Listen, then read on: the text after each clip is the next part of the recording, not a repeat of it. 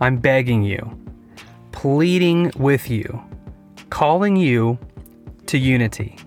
I'm watching politicians, thought leaders, church members, friends and family further drive us apart. This should be a time where the church unites, where Americans unite. Why can't we? And before you point at others as your reason, take some time for introspection. I can help you get started. Review your own social media posts over the last 2 months. Ask yourself what their contribution truly was. Is it unity or further division?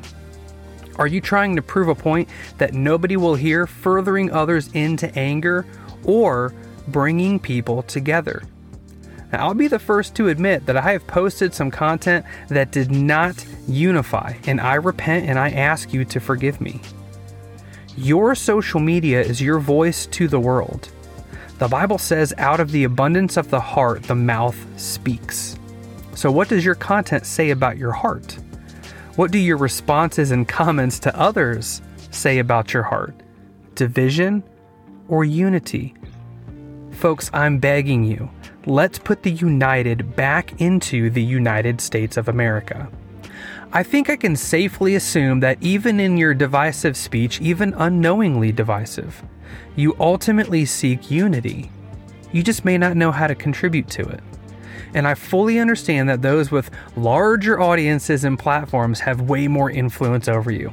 And most of them, regardless of their facts, are communicating in a divisive manner. I'm a small voice, but I believe somebody needs to hear this lesson that I've had to learn recently. United we stand, divided we fall. Out of the abundance of the heart, the mouth speaks. Or a modern interpretation could be, out of the abundance of the heart, the hands type. My plea is this: treat people with respect. Be kind to those who disagree with you. Seek to understand without drafting a response.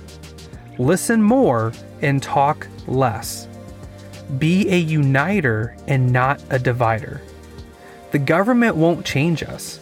Politics and policy will not unite us. Each of us as individuals, working together, loving our neighbor, can unite us. One home at a time, one community at a time. Now let's stop fighting and work together.